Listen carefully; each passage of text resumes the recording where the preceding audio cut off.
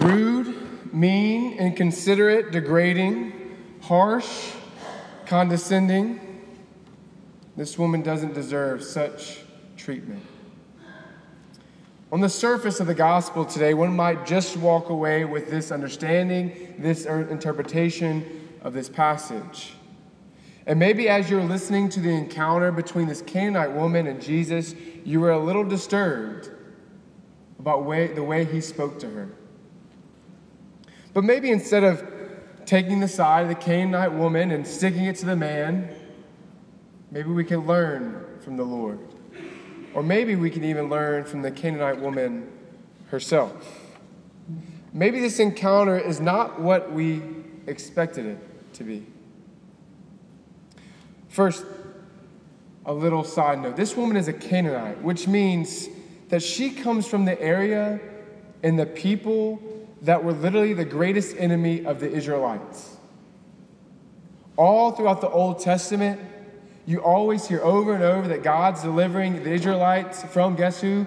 The Canaanites. But they just weren't the greatest enemy of the Israelite people. They were, let's just say, the pagans of pagans. They broke every rule in the book, and let's also say that virtue wasn't their thing, but rather vice. So they were always attacking the Israelites, always waging war upon them. God was always delivering the people Israel from this Canaanite people. So for this woman, this Canaanite woman, to approach Jesus is mind-blowing and really unheard of, unprecedented. Not only because of where she comes from, but because they were known to be such pagans. But what's interesting is that this woman addresses Jesus in a very unique way. She says, "Have pity on me, Lord, Son of David." What she is essentially doing is saying, you are the Lord and you are the Messiah. You are the one to come to redeem Israel. I believe in you. Now, most Jews didn't even say that about Jesus, but this woman does. So what is Jesus' response to such really an outstanding and remarkable comment from this woman? Silence. He doesn't say a word to her. Then the disciples, in maybe a low moment, try to dismiss this lady. Look, she is aggravating the heck out of us. Let's send her away, Jesus. But notice that although Jesus is silent, he doesn't dismiss her. He doesn't dismiss her. So after their attempt to get rid of her, Jesus kind of randomly proclaims his mission. And he says, "I was sent only to the lost sheep of Israel." What does he mean? What he's saying is that in the order of salvation, that the Jews come first. That the Lord picked this group of people to reveal himself, and they would be the light to the nations. They would be the light to the pagans. They would be the light to the Gentiles, even the Canaanites. But despite hearing these words, because you can just imagine the woman hearing, "I've only come to the lost sheep of Israel," and knowing she's not part of those people, she goes to him again. And she doesn't stop. And the scriptures say, and Matthew accounts for us, that she did him homage and said, "Lord, help me." Now, the last time in Matthew's gospel we heard someone or some people doing Jesus homage was on this mountain. It was his three closest friends, Peter, James, and John. When they saw Jesus in all his glory, in all his majesty, they did him homage. And now this Canaanite woman comes and worships him and says, "Lord, help me." And then comes the moment, then comes the comment that really rattles us, maybe even disturbs us. Jesus replies with this: "It is not right to take the food of the children and throw it to the dogs." Now, whether we're in 2017 or at the time of Jesus, being called a dog is never a compliment. So what is happening? What is Jesus trying to do? What is occurring? Well, firstly, he's saying that, look, to the Jews belongs first the order of salvation. The message of the Messiah, the message of the kingdom goes to the Jews first. And he calls them the children of the covenant. And then, not right now does it belong to the Gentiles and to the pagans, or what he calls the dogs. So, 2 failed attempts, 2 apparent rejections, first silence, and then saying, look, woman, it's not your turn. You're not up yet. Then the words of the woman are so profound because she doesn't stop. And she says, please, Lord, for even the dogs eat the scraps that fall from the table of their masters. Notice that she still is calling Jesus Lord. Despite these rejections and silence, she goes to him again with the words, Lord. And Jesus commends her, praises her, and says, "O woman, great is your faith," and then grants her request, and her daughter is healed. So what are we to make of such an encounter? What are we to learn from Jesus? Or maybe more importantly, what are we to learn from this woman, this Canaanite woman? I would say this, that this woman is an example to us all for life, but also an example of how to pray. Of how to pray. Because first, she comes to Jesus with faith.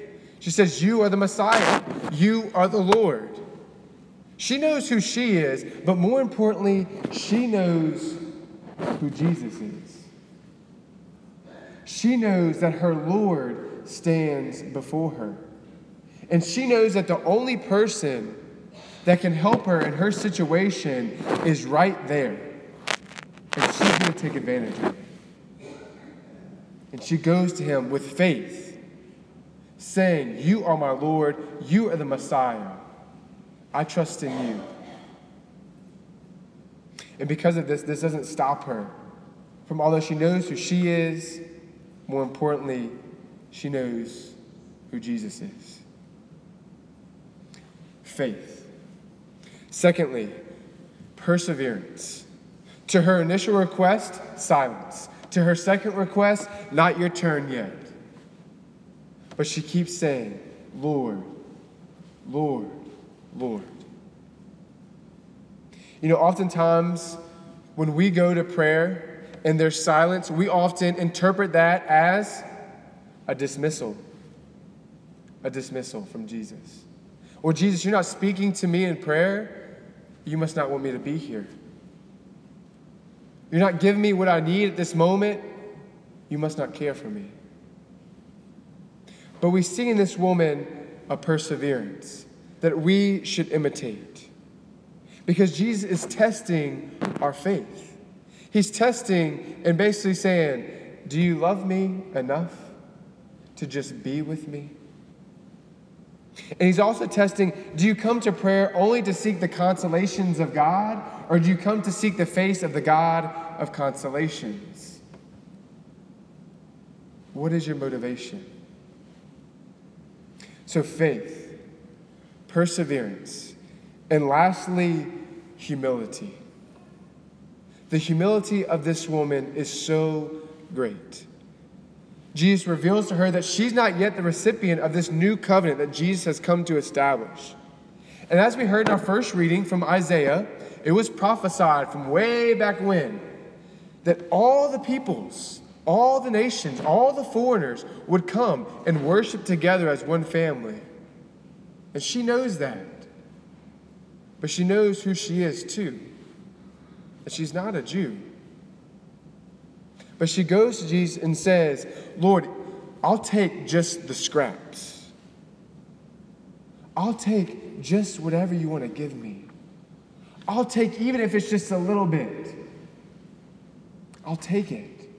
And she's satisfied with whatever the Lord has for her, whatever it may be, even if it's just the scraps.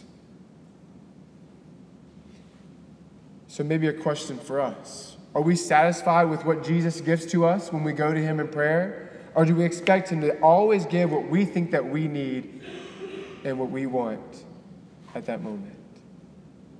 Are we satisfied with just even the presence of God? Faith, perseverance, and humility. A quick story to end.